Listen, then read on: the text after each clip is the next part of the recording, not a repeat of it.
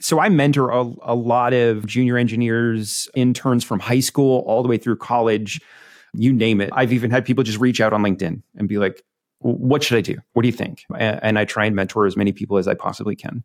One of the biggest things I would say is cybersecurity is a daunting topic. It's big. It's sometimes scary. It's sometimes complicated. And there's a lot of people in that industry sometimes who are gatekeeping. You're not going to be smart enough. You need to know, you need to have 15 years of programming experience under your belt before you can actually start doing these things. And I'd say, don't listen to those people. Honestly, I love the mentor aspect. Find somebody who is going to support you, who is going to knock down a lot of those barriers. Because, honestly, I see people go up against the cybersecurity wall where it's so complicated and everybody's telling them they can't do it.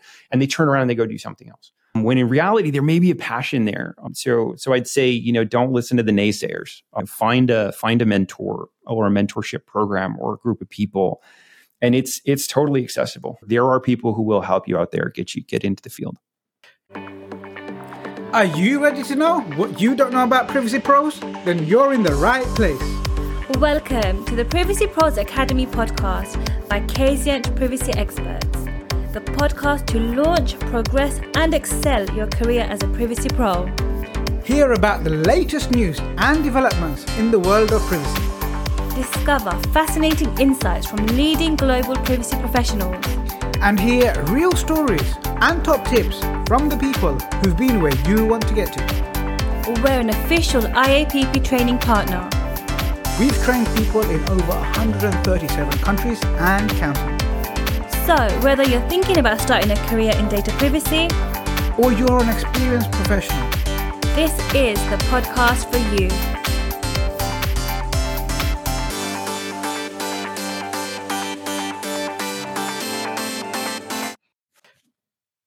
Good morning, good afternoon, and good evening to wherever you are listening from and whatever time of day it is for you. I'm your host today, Jamal Ahmed, the founder and lead mentor at the Privacy Pros Academy, where we help driven professionals to unlock their potential by building thriving privacy careers and future-proofing your career in this fast evolving role.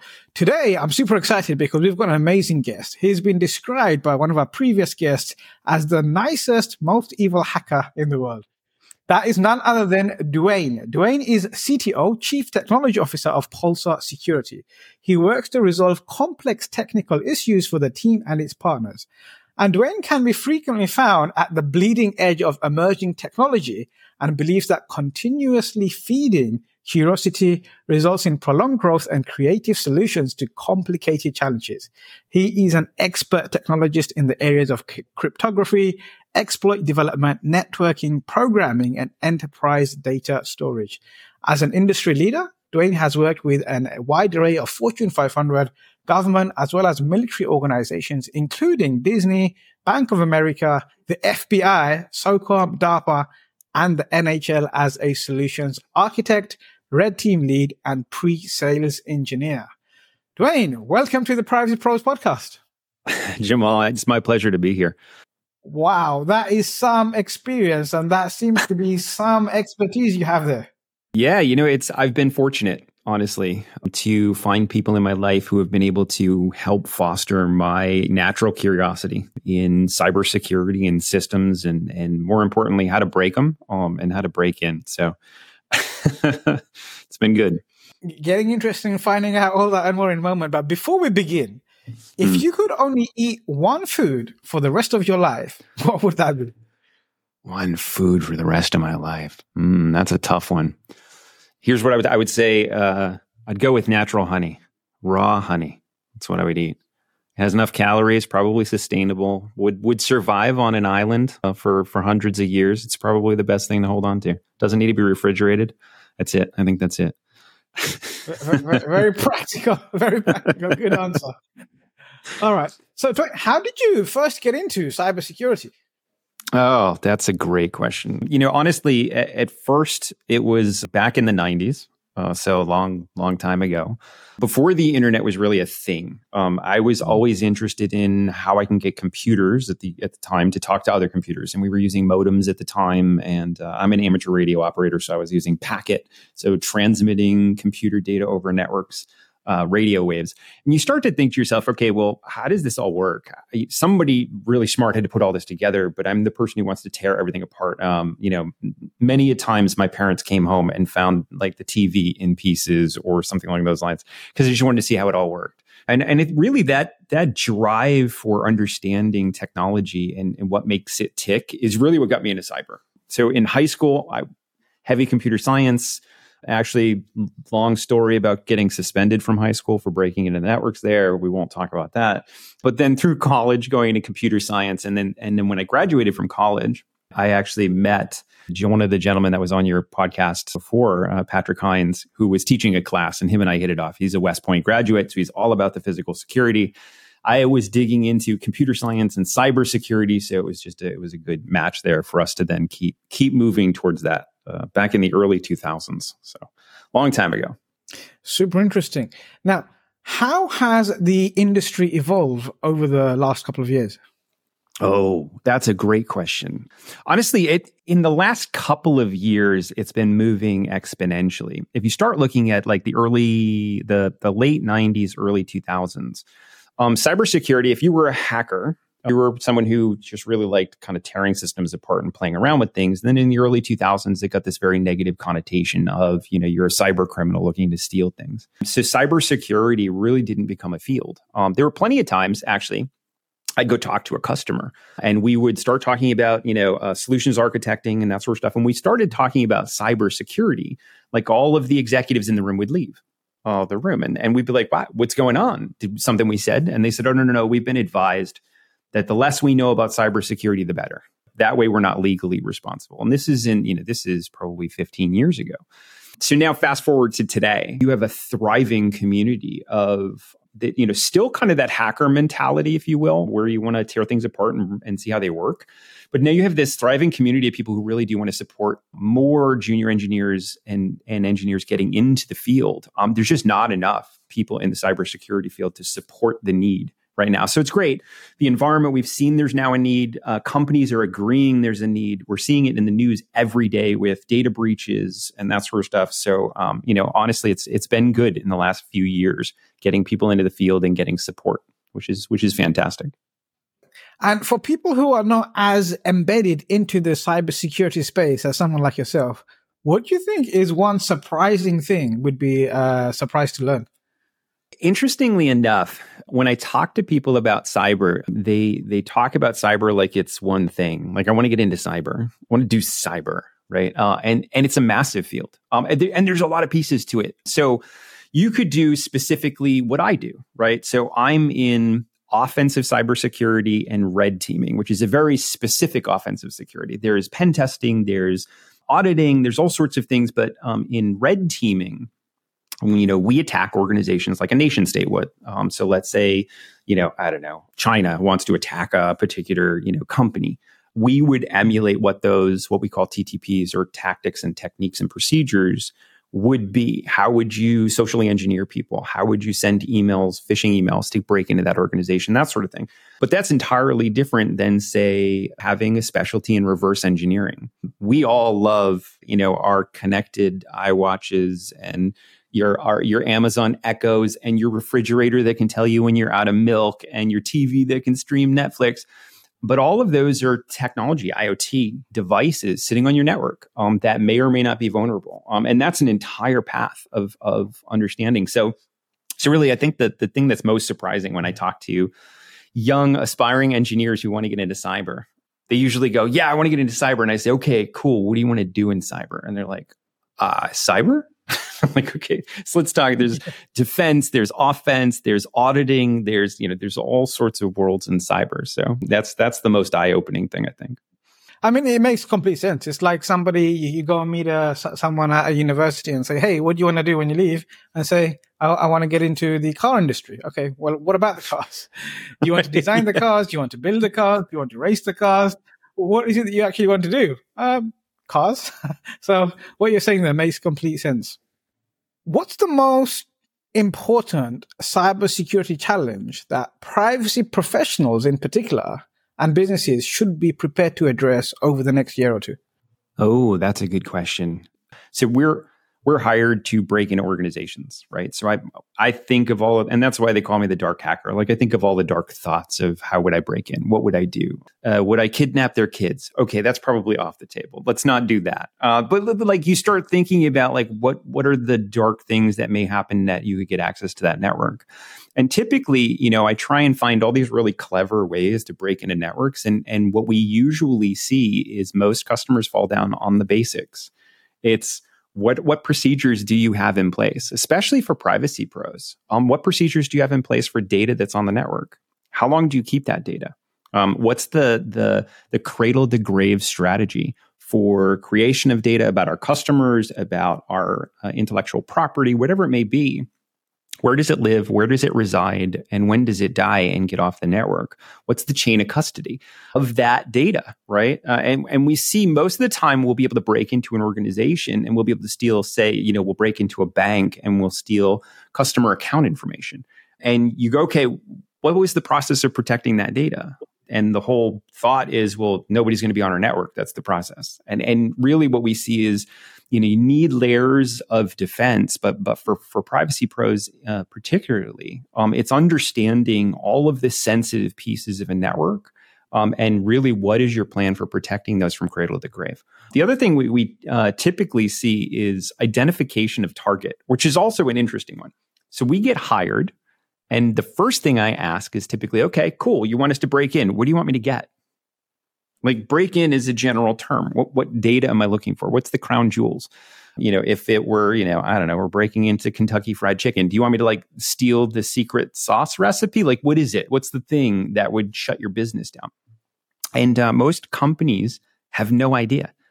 They're like, oh, I don't know, just see what you can get, right? So from a data privacy sense, you go, okay, great. You don't even know what's sensitive on your network. So how do you protect it? How do you put a life cycle on it if you don't even know what it is?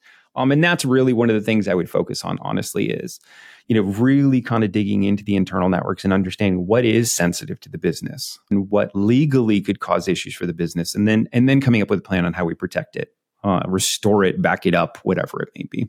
Okay, that's super interesting. So that's quite fascinating. So what you're saying is basically, you're talking about Pareto's principle. 80% of challenge that you see, it comes down to the basics. So if we take care of the basics and we think about the full end-to-end life cycle, as you frame it from cradle to the grave, and think about all of the different vulnerabilities or all of the different threats at each step, that will really help us to have a more robust way of thinking about how do we then defend that. And then again, it's not just at that. Out of that, there is going to be a 20% that is more valuable than the rest of the 80% of the data. And we need clarity on what that actually is. And once you have clarity on what that actually is, you can be confident, you're guarding your crown jewels, you're guarding the thing that's most dearest to you. Otherwise, if you don't have that clarity, how can you be confident that you're actually safe if you don't even know what you're supposed to be guarding and what could, throw the spanner in the works at any time? Yeah, and that's a great summarization, honestly, because it really is kind of weird when we go to a customer and they go, yeah, I don't know what we're trying to protect here. And you're like, well, you have a lot of sensitive things, I'm sure.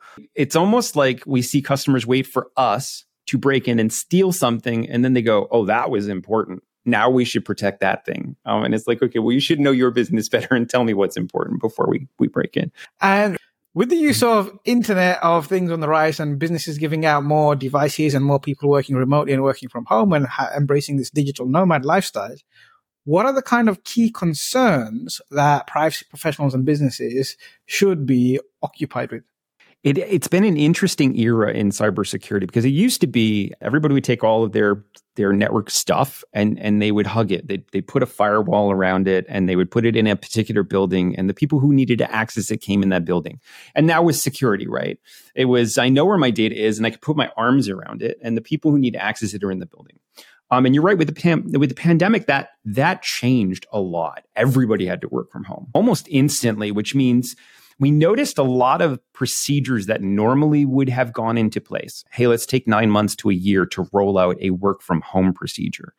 let's make sure that all of the devices we give employees are actually locked down properly. Encryption at rest, encryption in motion, no split tunneling VPNs. Like there's all sorts of things we would typically do when vetting a device to have it off the network, but be able to communicate in. And a lot of those were circumvented because they said, no, these people need to work tomorrow. So how do we do it tomorrow? So what we assess from our standpoint, when we're trying to assess an organization, what we look at first is what we call the risk footprint or the surface of attack.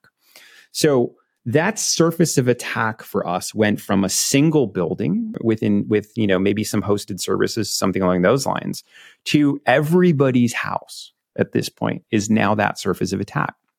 Because if you start to follow that to the nth level, like not only could I go to your house and probably break into your Wi-Fi, my guess is your Wi-Fi password isn't super strong. So most people's Wi-Fi passwords are either whatever's on the router, which is usually an 8-character password, which takes seconds to break, or it's something like a simple word or phrase, which is really easy to break as well. So now if I were to break into your home Wi-Fi, I could get access to that corporate device and then maybe piggyback into the office through your VPN connection. But even further down the line is if you have children, right? You probably don't have a segregated work Wi-Fi network, right? You probably are just on your same house Wi-Fi that your child is on. And they go to school with their laptop and iPad, which means they're picking up all sorts of who knows what. I have a nephew who plays video games online, and man, he will find any hack he possibly can and downloads it from the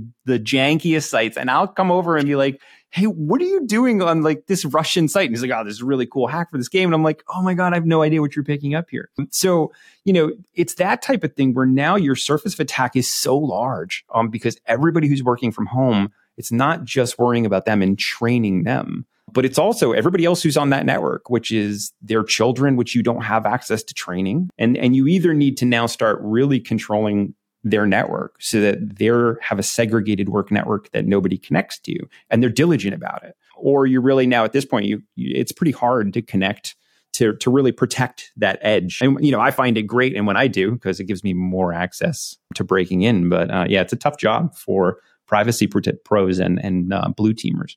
That attack surface just went from being over here to over there. And, yeah, I hadn't even thought about the school networks and what they're picking in when you're allowing the children onto your network. So I don't know how some cybersecurity pros are sleeping at night. no, it's easily the privacy pros, I can tell you that. Yeah, I do. I feel for them, especially the privacy pros, because it's like they used to be able to say, okay, I know how we can fence this thing, right? Maybe it's all of our customer data, or maybe it's patient information. I know how we can fence it. And then instantly overnight, all organizations came to you and said, oh, no, we need anybody to access it anywhere in the world from home now. But you need to keep it secure and you need to make sure it's only them. Like that's a nightmare task. So yeah, it's been daunting when I talk to organizations, especially when we start dealing with like school districts even. They'll deal with school districts and they'll say, we went from over, a majority of our kids in classes to working from home, but we still need to protect the infrastructure and all of the information that's on these networks is about children, right? So we can't just open our walls and have anybody in the world be able to pull this information about the kids who are learning here. It's been a challenging task from that perspective as well. Are there any quick wins or like really easy things that we can do to really enhance that while we bring in someone like you to have a deeper dive? Yeah, absolutely. And we're going to come back to basics. I'd love to say there's like one piece of software you could buy or like one little thing you could do, but it really is, honestly, it's just the basics. Having a solid password strategy and management strategy, leveraging multi-factor authentication anywhere possible. So if you have remote work from home employees, you should have multi-factor authentication, period. You can't in this day and age not have multi-factor. It's really kind of the bare minimum. Making sure that devices that they're connecting into the network with have been certified from your IT department. Not just say, hey, here's a VPN connection, connect with whatever you want. Really, it should be corporate devices with things like BitLocker to make sure people aren't, if they lose their laptop, which happens a lot, They're encrypted and you're not losing any data. And these come down, like I said, these come down to the basic. How do we make sure we have the right password strategy with MFA? How do we make sure the devices are as secure as they possibly can be? And that will mitigate a lot of attacks, honestly. The next thing I would say is endpoint detection and antivirus is always important. For the big companies out there, they're paying, multiple millions of dollars a year for endpoint detection and response applications. But honestly, if you're a small to medium business, use Windows Defender. It's awesome. Honestly, it's free, which is a great price point. It comes from Microsoft and it's on your laptop already or your desktop. You just need to turn it on.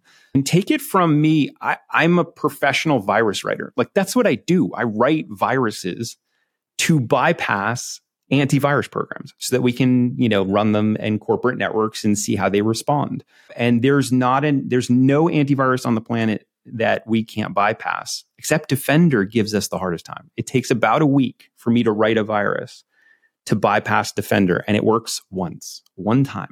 And then I have to rewrite it again, because what happens is when it gets detected, it goes up in the cloud and then everybody starts blocking it. So that would be my recommendations, is really go back to basics, make sure that those are solid, and then start leveraging things like, Windows Defender, free. It's going to detect most things out there. And it's actually a really good, really great product to use.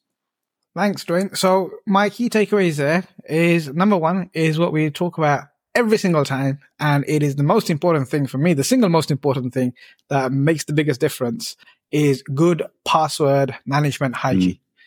And the thing is, it's so easy to manage password with great password managers available on the market now at very low cost. There's really no excuse for having poor password management in place. So that I would say is the most important thing and the most basic thing. It doesn't cost any money to do that.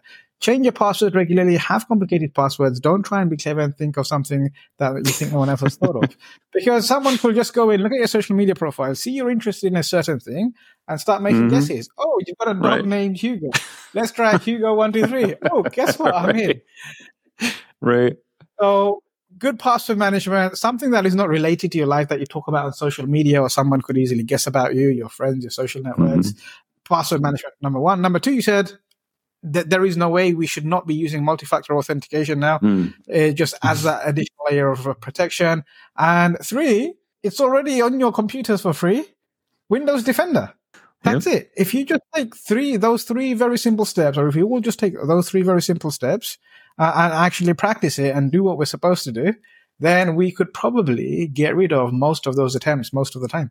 100%. Yeah, I agree with that 100%. Yeah, it's amazing how simple it is to knock down probably 80 to 90% of the attacks that we see in the wild. So let's say we've got someone who's listening now and they're really interested in pivoting their career. So they're either looking to land the first or their next top tier cybersecurity role.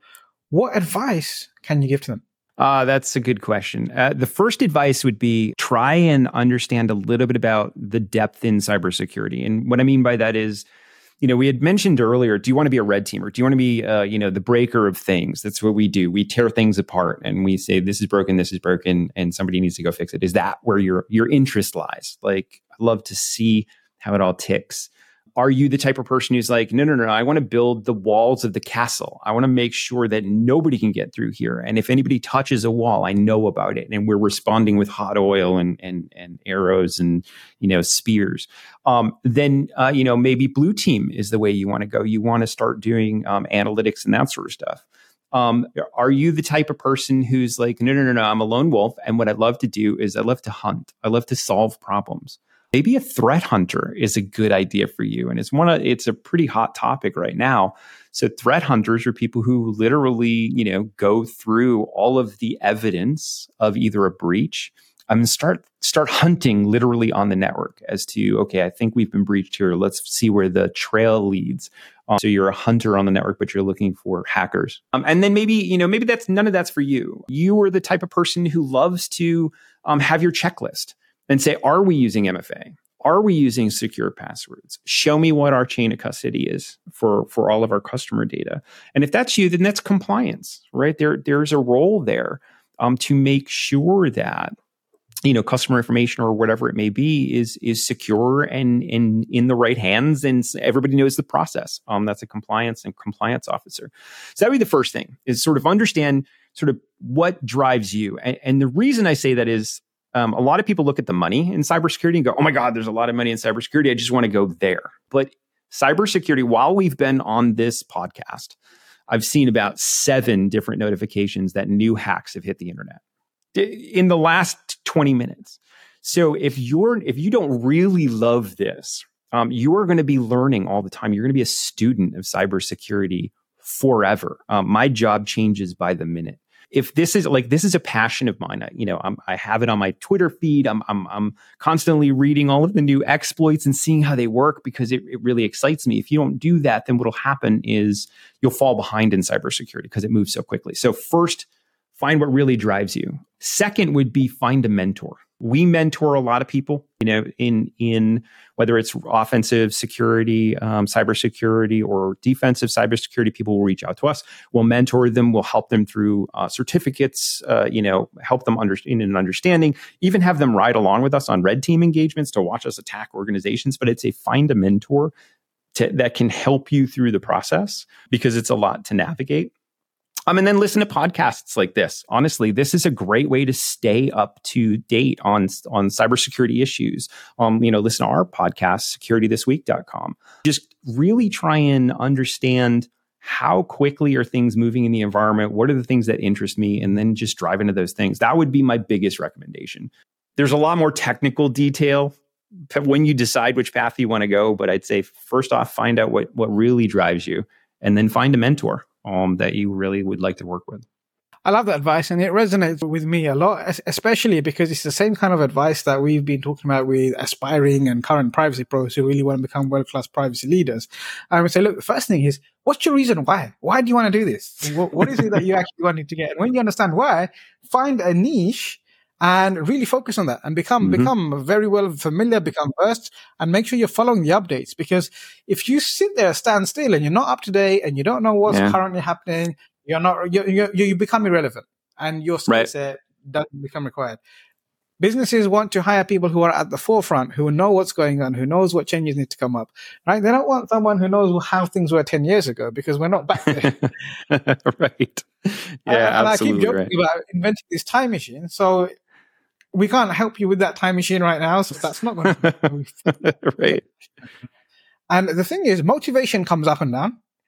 Right? You'll be really motivated one day, the next day you might not be so motivated. And this is where discipline takes over. So even when you're not feeling, on a day when you're not feeling motivated, or you're having a bad week and you're not feeling motivated, it's still having that interest, having that curiosity to say, hey, what's happening this week? What have I missed? What do I need to know? Yes. What's moving? What's changing? What's the latest threat on the market?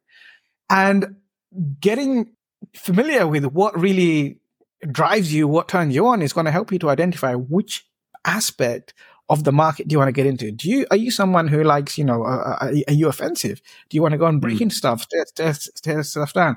Or are you more the one that likes building that defense and, making it impenetrable? Or are you someone that wants to operate yourself? You're not a team player and you just want to figure stuff out on your own. Whatever it is, you need to figure out what your reason why is and what's really going to drive you to make sure that you can wake up every single day and look forward to another day. And I can hear the passion in your voice, Dwayne. You're like saying, hey, I've just seen 20 pings about all of these things, and I know you can't wait to get up to investigate. I know, right? You can learn from it, yeah. And this is exactly the same. It's very similar in privacy. We have new laws coming in. We have new enforcement action. We have things are changing. The way technology is being used is changing. ChatGPT has shown just how disruptive emerging technology is, as well as generative AI can be.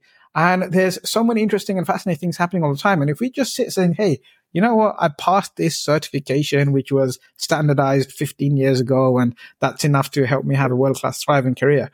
I'm sorry, guys. It's just not going to happen. So you need to make sure that you have that drive within you.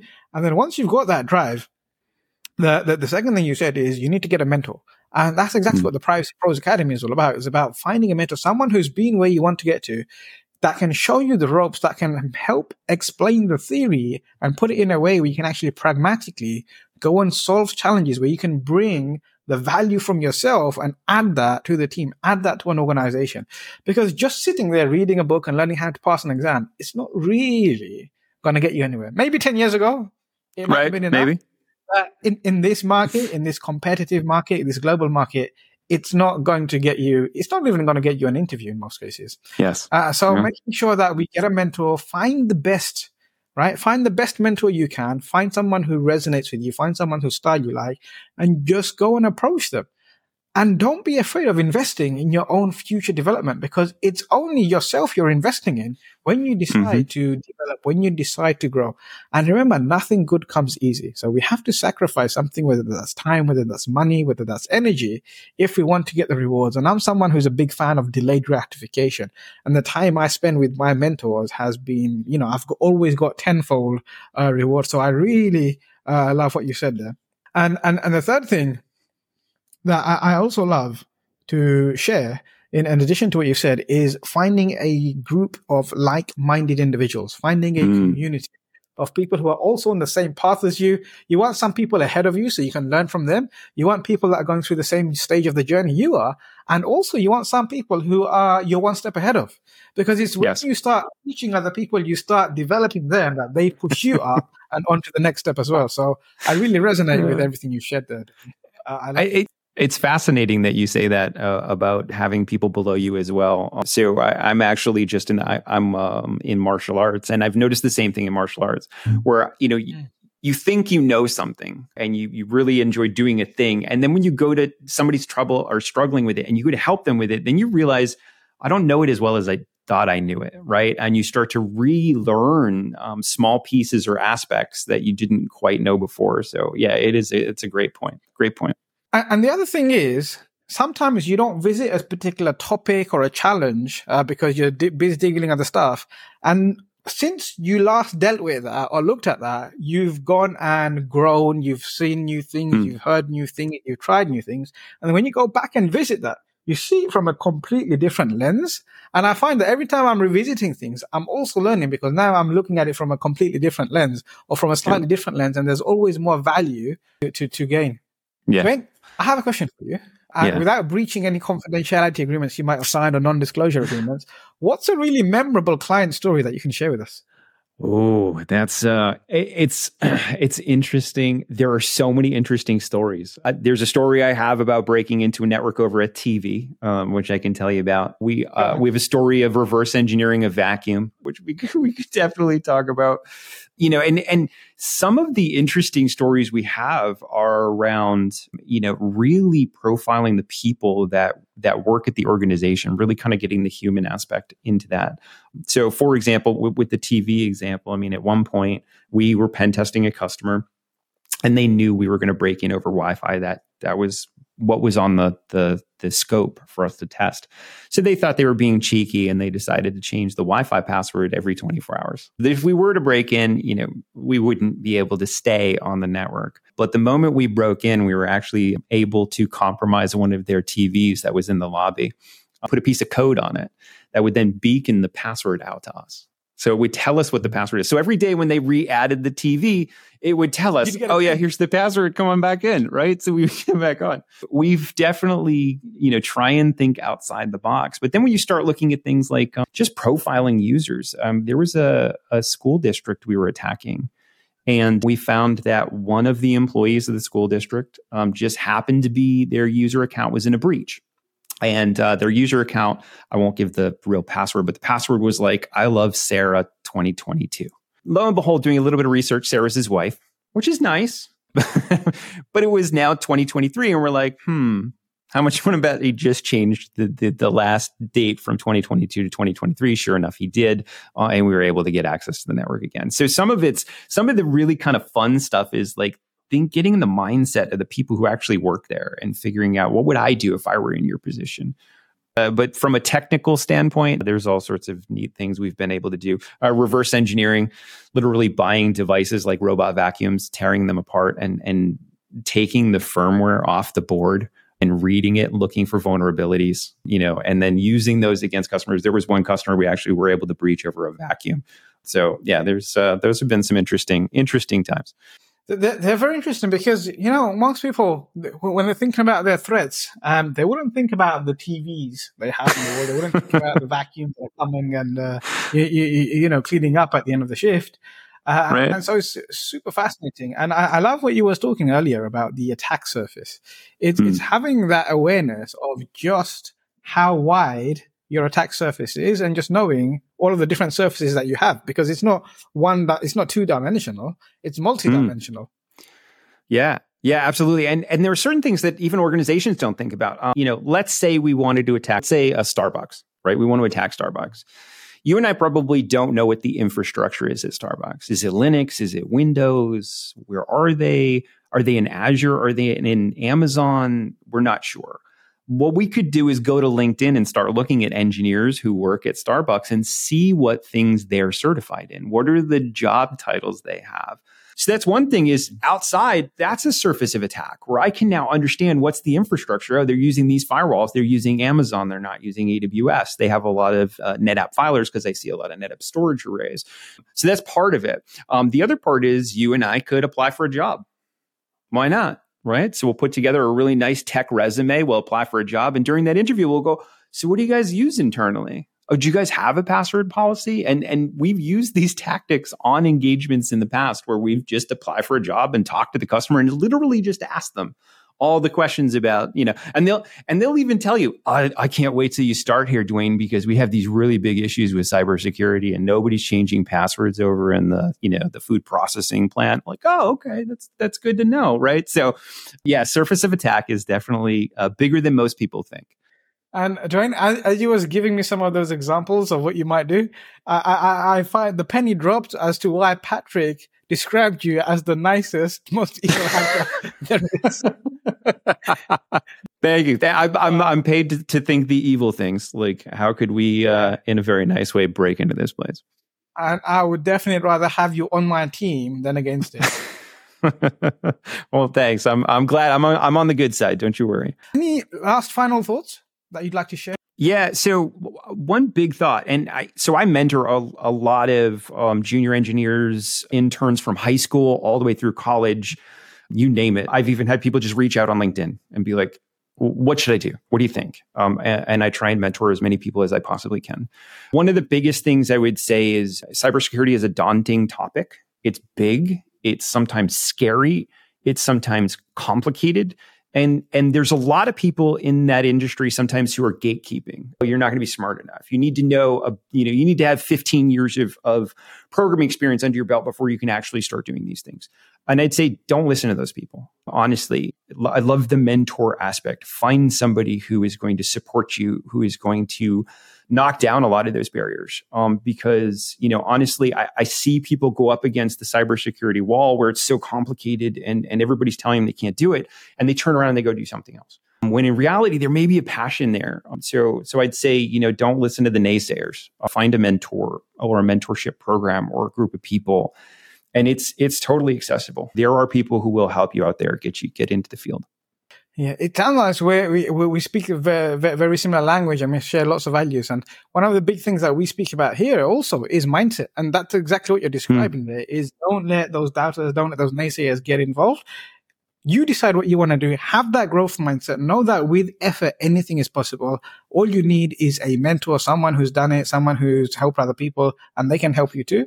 And all you have to do is take action, right? That nothing's going to happen if you sit there waiting for things to happen or complaining about the environment, complaining about the economy, complaining about the layoffs. Just like there's layoffs, there's hundreds of companies hiring. And with data being so precious, with data being such an important part, with people's reputation at stake, guess what? They're going to need great cybersecurity professionals. They're going to need great privacy professionals because they need people to help them to protect their businesses, protect their assets. And if you can demonstrate you bring enough value to the table, there's going to be world-class roles there for you too. Yes. Yeah, absolutely. I can't agree more, honestly. And it's a field that's not going away. Cybersecurity, data protection, those fields are only going to grow over the next 10 to 20 years.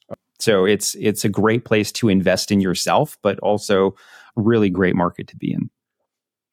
There you go, guys. From Dwayne himself, this is an increasing market. There is going to be lots of opportunities.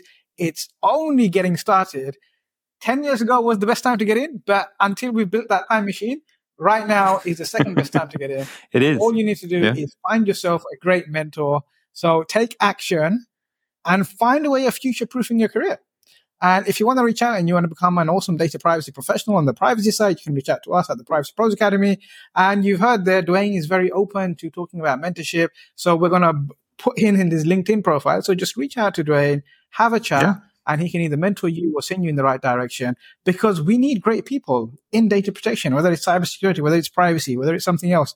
We're looking for great people, and we have our communities, and we want to really build them up, because that's what makes it all so fulfilling and so worth it. So don't be afraid to reach out to people and say, hey, can you help me? Because 9 times out of 10, people love the opportunity to help. And when you see people at the top of their field, there is nothing more fulfilling than helping other people, because we see the need for great talent to come through. Absolutely. I agree. I honestly, as a mentor, it's one of the things I love seeing is when the spark goes off and the light in their eyes when they're like, oh my God, we just broke into this thing. Like, what do we do next? Right. And they're super excited. And it's like, yeah, that's the feeling right there. You'll be a lifelong learner in cybersecurity. Yeah. Great. And you'll get the adrenaline rush there as well every time you. Yeah.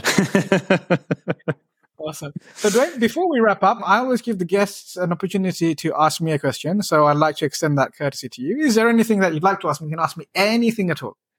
Oh, any question. Okay. So what data privacy laws are you the most excited for? And I'm super actually interested in this because, from my standpoint, the laws in cybersecurity and privacy are so complex, and there's so much out there with GDPR and all sorts of other things that I have a hard time following it, and I don't know what to be excited for. Like, what's a really good one that's coming out that's going to help, and what one's just going to cause more red tape? So I'd love to hear your thoughts on this. What I really love to see is a federal act that you have in the United States. I'd like to see a little bit of consistency, because right now the states are taking action themselves. They're bringing a little bit here, a little bit here. It's a little bit piecemeal. And when you have companies who are operating across multiple states, when you have multinational corporations, it's such a headache to understand the different terminology, the different caps, the different nuances. And it like, as privacy pros, we get paid to understand those nuances and do that. That's not the challenge. The challenge is we want to help businesses to do what they want to do in a respectful way, in an ethical way, so that the objectives are met whilst respectfully treating people's data. And by bringing in all of these different state laws, it's kind of a little bit higgledy-piggledy, and it's getting in the way. And what we don't want businesses to do is to say, you know what, I just can't be bothered. Let's just do whatever we want to do, and we have our risk appetite, and we'll just put some money in the slush fund. What I'd love to see, and what I'm most excited to see, is a federal in the US coming out, giving a bit of consistency and kind of acting as a layer so we get a bit more consistency globally as well. So from UK, from Europe, from other parts of the world, we want to understand what that landscape looks like rather than trying to learn 50 plus individual laws. So I'm looking forward to that. Whether we're going to see one or not, I don't know. I know Biden has been discussing it, but I also know how difficult it is to pass a federal law in the United States. Yeah, it is. Yeah. The other thing that I'm really looking forward to is the implementation of the EU artificial intelligence regulations that we have coming in, because that's going to be super fascinating. It's a little bit prescriptive for my liking. I prefer the more principled approaches, a little bit like we have with the GDPR, because there is no way we can think of everything right now that's going to happen over the next 5-10 years in every single industry, in every single size of business. If we start making laws that are very prescriptive, we block and stifle innovation. And so I'm a big fan of innovation. I'm a big fan of growth. I'm a big fan of being curious, which is, I think, what helps us to do what we do really well.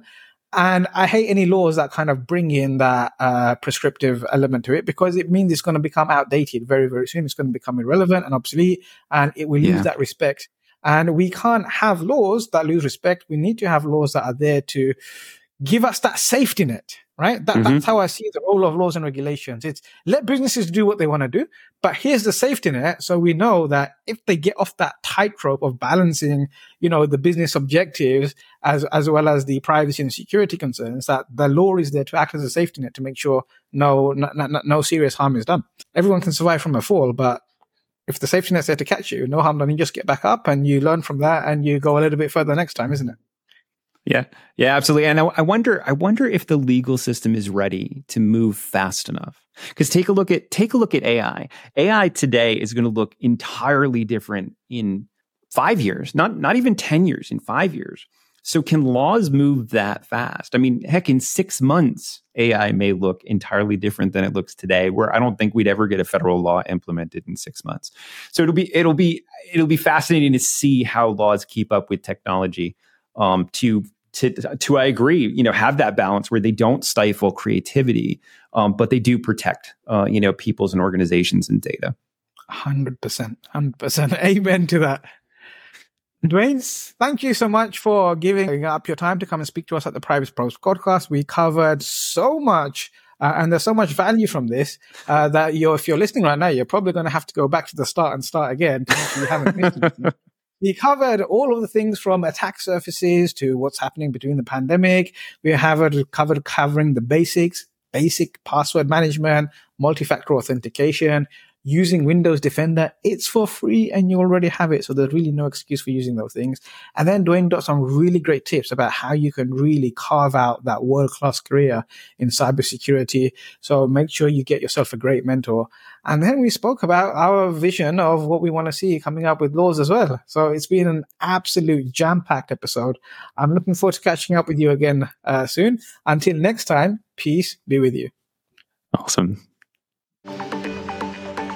If you enjoyed this episode, be sure to subscribe, like, and share so you're notified when a new episode is released. Remember to join the Privacy Pros Academy Facebook group where we answer your questions. Thank you so much for listening. I hope you're leaving with some great things that will add value on your journey as a world-class Privacy Pro. Please leave us a 4 or 5-star review. And if you'd like to appear on a future episode of our podcast, or have a suggestion for a topic you'd like to hear more about, please send an email to team@kzient.co.uk. Until next time, peace be with you.